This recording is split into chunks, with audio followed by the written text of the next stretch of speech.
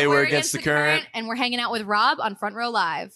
Last night, you guys posted something like about the last 12 years of the band, and that completely changed my plan of what I wanted to talk about in this interview. Oh, snap. So I actually want to go back in time and talk about that initial process when you guys first kind of met each other and just started like working together. Like, what was it about each other that you guys felt like was the perfect fit for this band? Well, Dan and Will met first. So they met when they were 8 or 9. And Will had already been playing music for basically since he was like a toddler and kind of prodded Dan into starting the guitar. So Will really formed Dan into the perfect bandmate. and then I met them when I was like 15 through a mutual friend. And I just remember I had been writing songs by myself, but I had never been in a band. And at that point, they had been doing it ironically for 6 years. Yeah. And I just remember just wanting to be good enough and prove myself. And I thought it was the coolest thing. Like, they had already recorded songs and put them online. And I was like, this is the coolest thing in the world. Like, I just want to do that. So, yeah. So as you guys finally started to become what the band is today, like that writing process, that recording process, like how did that chemistry kind of start to blend in together as like one body of work or one basically machine, which is the band? I think it takes a lot of time. Yeah, just time. I think really. You're the cool kids today, man. I know. No one. Press conference. Just time. Yeah, I don't know. Yeah, I think it took years. I would say even as much as like the last few years, we've really kind of settled into realizing our respective roles and what each of us is really good at, and being able to lean on each other for those things and fill in each other's weaknesses and other things.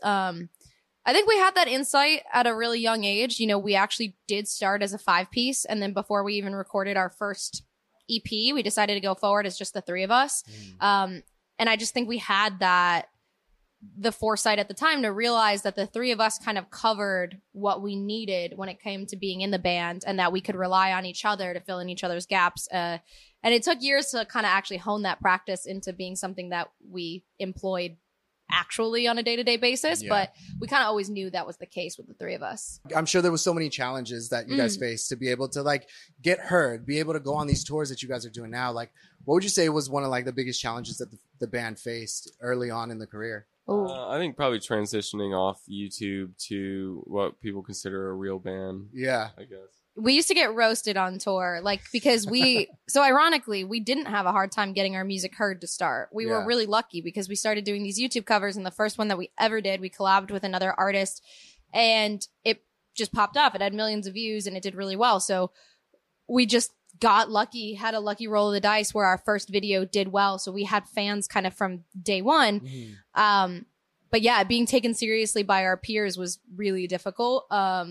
And if it wasn't to our face, it was definitely behind our back, and we heard it. And, you know, we weren't a real band. We didn't sleep in, you know, on the floor of a van in parking lots. So we didn't earn our stripes. We didn't deserve to be here like everyone else. You know, we were kind of, and we let that get to us, I think, for a while too, thinking and actually believing that everyone has to follow down this same path to be valid as a band. And now I realize that that's so unbelievably stupid, and people are going to find all sorts of different paths into music, into anything in life. So, but that was the hardest thing, is kind of overcoming that. When you had 2 sides, you had a really rabid fan base on YouTube that was begging for more covers, and then all of these other like music industry people and like, you know, the chorus of our peers telling us that we were lame and that we didn't deserve to be in the place that we were. That's crazy. That's crazy. It's like grass is always greener, like on the other side. Like, it's just, I guess like today, the YouTube today is like the TikTok where it's like artists are. Oh, that's why when I see bands and stuff like roasting TikTokers for getting success, I'm like, no one's stopping you from doing that too. Yeah. That's the thing, is everyone acts like it's a path that's not accessible to them. Like when we were doing the YouTube covers, anyone else could have done it. We weren't doing anything super special or different. Yeah. We just were doing it. That's the same with TikTok. There's so much space. So it drives me crazy when I see people like roasting other people for making their way through a path that was different than theirs. It's like the music industry is so hard to break into as it is. It has so much red tape, so many glass ceilings. If there's a new avenue for people to get into it, we should all be embracing it, because we all know how hard it is to be in this industry. At the same time, Dan, like, how would you say that like this like cover era that you guys started out with, like, how do you feel like that helped you become like a better guitarist, a better performer? Oh, I mean, it definitely does, because you have to dissect the song and then like kind of play it in your own style. So that helped, and then I'm sure it helped us with our like even learning to like record and stuff, like being able to like, because during the we had to record at home and we were remote with the producer, so it's like if we didn't have that experience growing up, learning how to use all the technology and everything that goes with that. Yeah, I think I love that. Like now it feels like you guys are kind of going back to your roots with this new single, Good Guy, and just, you know, going back with Matt Squire again. And like, talk to me about this track and that initial process of it. I know you guys did the skeleton of it before vocals were even created. So like, Will, like instrument drum wise, like what really inspired you to create what you created for this song, not knowing what lyrics were going to be on it? I just wrote the music, and then you have to put drums to it. That's the truth. I don't know. Matt Squire didn't do it though. He did Fever EP. We love Matt. Right. We love Matt. This one, actually, we convinced our mixer, Nick Rad, to come out of retirement as a producer. Wow. He used to be in the band Acceptance. It was a band that we all look up to a lot. And we've been working with him. He's been mixing our stuff for a long time, but he hasn't been producing recently at all. But we loved working with him, and we were kind of always joking like, hey, if you ever want to come out of, you know, retirement. And then one day he was just kind of like, you know what, guys, like if you guys want to do a couple songs, like let's do it. And the guys went in and recorded some music for a couple tracks, and the top line came later, and out came Good Guy as the first of the three. What was that initial like mindset or feeling once you guys heard the song like finalized to what it is? That was kind of crazy because the instrumental existed for like a year probably. Yeah. And everyone just like was really into it, but like it was like impossible to write to, I guess. It was tough. And then we just decided, we're like, okay, we're going to like put a release date in our, like a due date in our calendar. And we're going to say, we're going to get this song to the finish line somehow. Yeah. And honestly, I was pretty doubtful towards the end, but in the 11th hour, it's like Chrissy sang it and we got a mix back, and it was like, oh shit. Okay. This is like perfect. Good thing we like held out and actually, you know, instead of picking another song that was closer maybe, but not as, I don't know, just not right or just not as good of a song. We just kind of, you know, set our, we didn't even have a second verse written the day I was going into the studio. I realized that at the last minute. I was like, oh, I forgot that part. And so I had to like write you didn't want to write a song. I wrote it that morning. Yeah. So, but I guess in hindsight, we kind of did it the way we did most of our most successful stuff. Just like, and just not even second guessing anything and just doing it. Just double mics right now. At a press conference. Well. It came out awesome. Yeah, I think we're really stoked on it. It must have felt amazing, like going back to like being able to just create the three of you instead of having like that whole team behind you. That's a huge thing. So I feel like, at least for me, I've always wanted to like be able to produce our music, because we've worked with so many amazing people and I've learned like everything from them, but there's something at the end of the day, like your music is like your music. So it's almost like you need to produce it yourself too, to be truly happy with it, or to like, you know, we've gotten really close to the vision, the stuff I've heard in my head before, but it's always like 98%, 99%. I'm like, how do we get that extra 1%? And this song's all us from start to finish. So it's kind of like, I feel like we're there. Yeah. Is this the start of a new era? Like I know the tour title, Nightmares and Daydreams. Is this part of a new era where this song is kind of falling in place in? And is this kind of like an era where there's a split, where there's music that is Nightmare and music that is Daydream? Like what are the plans as far as that goes? Yeah, it's definitely a new era. That line comes out of Blindfolded, which was the first of our new independent releases. Mm-hmm. The other thing with Nightmare and Daydream, we do have kind of an idea of these upcoming songs and what falls into the Nightmare realm and what falls into the Daydream realm. But at the same time, a lot of the theme is how the line can be super blurred between nightmares and daydreams. Mm-hmm. You know, that's what Blindfold is all about, is, you know, the thing that you thought you wanted the most can turn out to be something you hate, something you resent. And that theme still is present in Good Guy too. At some point you did think this person was a good guy, and kind of just realizing it was all an act, all a facade. So yeah, just playing with that duality a lot, and how it's not binary. It's not one or the other. It's very much a gray area between the two. Yeah.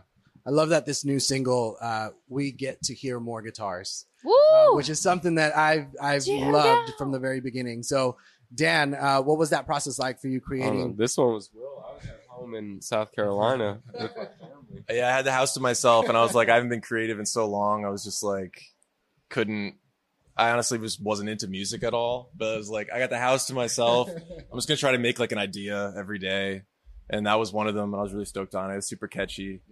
So yeah, and I feel like all of our best songs kind of stem from like a really defined like guitar riff. Yeah. So I knew it was going to be like a good one, like a special, like a good guy, a good one, good guy. He's a good guy. Yeah.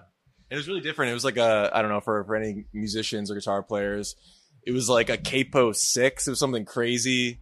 And I just found these really cool chords, and then it just kind of like wrote itself. So would you say that's something different that you guys are, like, you've never done it like that before?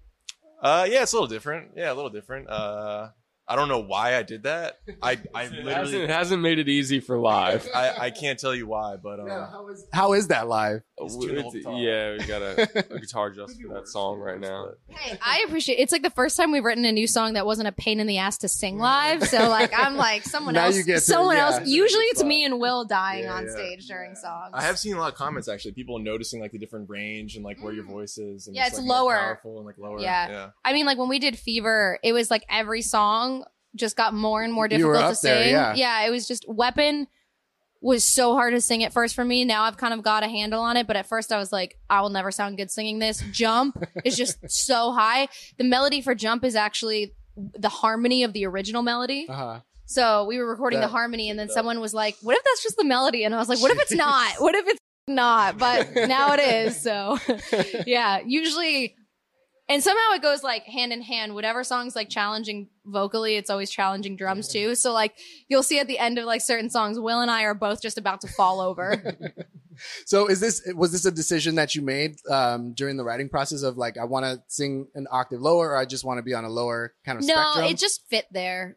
That's just where it sounded right and where it slotted in. So yeah, we don't really no, we don't consider my feelings when writing songs. It's the inspiration. Whatever happens, happens. Yeah, it's just make it work. Whatever. Listen, the best piece of advice of like music writing advice that I ever got was when, like, before I even met the guys, I was like at a music school called the School of Rock, and just like the movie, and this guy told me, who went by the name of Static, which is really sick. He was like, do whatever serves the song. And at the time I didn't really know what that meant, but now I realize it. It's like songs, they take on their own unique identity, and you'll know when something is better for the song, not necessarily you or anyone else, but like for the song. So you kind of have to respect the song as its own individual entity. How do you do that when there's an additional songwriter in the room with you, especially like Cassandra? She's back on this track. Yeah, so, we love Cass. Like with that chemistry as well, like, do you guys the two of you already know what you want, or is there still kind of room to kind of like understand each other during the writing process? It's easy with Cass because we've written together before too, so we have just a great chemistry, and we always did. Like we had from day one. That's why we kept writing together. So I'd say it's pretty easy. She's incredible with melody, and I think she really understands how to write a beautiful melody that serves the song, but also has its own thing as well. I think she's more creative than I am when it comes to melodies, which is why I love working with her. Also awesome because I feel like she hasn't really done too much like rock stuff. Yeah, she's from Sweden, and she's very much in like the Swedish pop circuit. So it's actually really nice to have someone not from, the rock scene of writing come on, and it gives a really fresh perspective. She writes melodies in a totally different way than I do. So then when we come together, we can really find what's best and try a bunch of different things. Now, I don't know, it might be me being crazy, but like when I watched the music video that just dropped on Friday, I feel like you guys are just like in love with music all over again. Like this entire performance, it's like there's this newfound love that I kind of felt, like whether you in your faces, your reactions, the way you guys were playing, like Is that safe to say during the process of this song in general, whether it's the recording process, writing process, or the music video? No, that's exactly what it is. Like, like exactly. I definitely like fell out of love with music for a minute just because the band was going through a lot of like growing pains and big shifts and stuff. Yeah. And then like really fast, everything kind of came together. We brought some like really close friends kind of into the team finally, and it really took everything to the next level. Everyone's really confident and just like I feel like we feel like we can do the things maybe we were scared to do in the past, and just own it, and it's paying off, and we look happier, like you said. We love what we're doing. We love the music, so yeah. Smiling behind those glasses. Smiling behind these glasses. Smiling with his eyes behind those glasses. What would you guys say has been the biggest challenge so far with Good Guy during this entire process? Probably just finishing it, like getting it done. Yeah, that's it.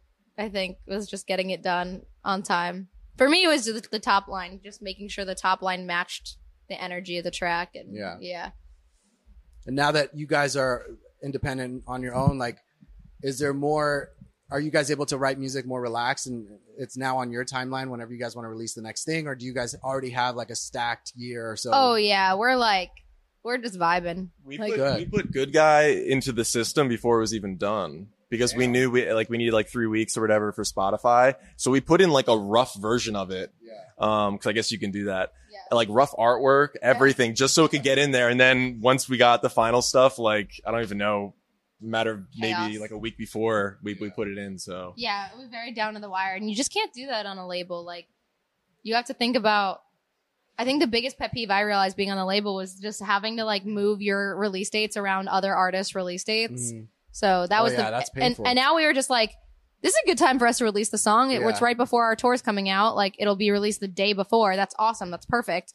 But in the past, like we've had thoughts like that, and it was kind of like, oh, sorry, like so-and-so's band is putting out a song that day, so we won't be able to give you any attention if you put it out that day. That's like horrible. You have to go a different day. And we're like, that's horrible. Or like some stupid A&R note or something, or like, mix revisions when it's like you loved it on mix 3 or whatever. So something that also no one will ever hear. Like just nitpicky. That's crazy. Yeah.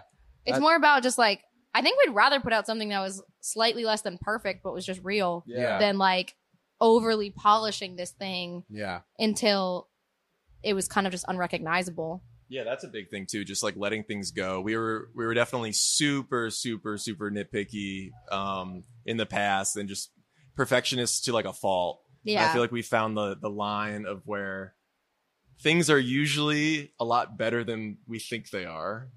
Yeah, and they don't have to be like so clean and squeaky and perfect always too. Yeah. Like people like rawness and like hearing humanity in music. It's weird if it's we're getting towards an age where everything's going to be everything's already so digital, and now with like music and AI and music, like there is a space for things to be perfect. Yeah, but if you want things that feel raw and real, it's like you have to lean into your humanity and lean into the fact that we're not perfect and we're not supposed to be. It's funny because I guess it goes back to like, older, the Beatles or even like Foo Fighters, early Foo Fighters. It's like they know how to record and live track. Blink. They know how to record with a live track. And like now it's like everything is a computer or like. Yeah. So yeah. We try and like now I think we're trying to record our songs more like our shows. Like, nice. We want it to have all the bells and whistles. It's not like we want it to be so imperfect that it's not good or anything like that. But it just doesn't need to be like overly done. Yeah. Dan, what is this tour looking like? I know you guys just started it, but what can fans look forward to on this tour? And are you guys performing a lot of your discography? Are you guys on a specific era? Like, oh yes, the set list goes through the entire catalog. We're at our own eras. Yeah, it's just a fun, like, high energy show. I don't think there's really too many slow songs. It's pretty upbeat.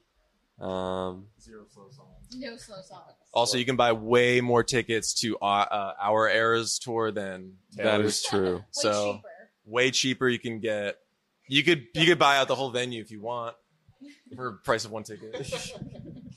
And hers. Awesome, guys. Well, thank you for reuniting with me. Congratulations with the new release. I'm looking forward to more music.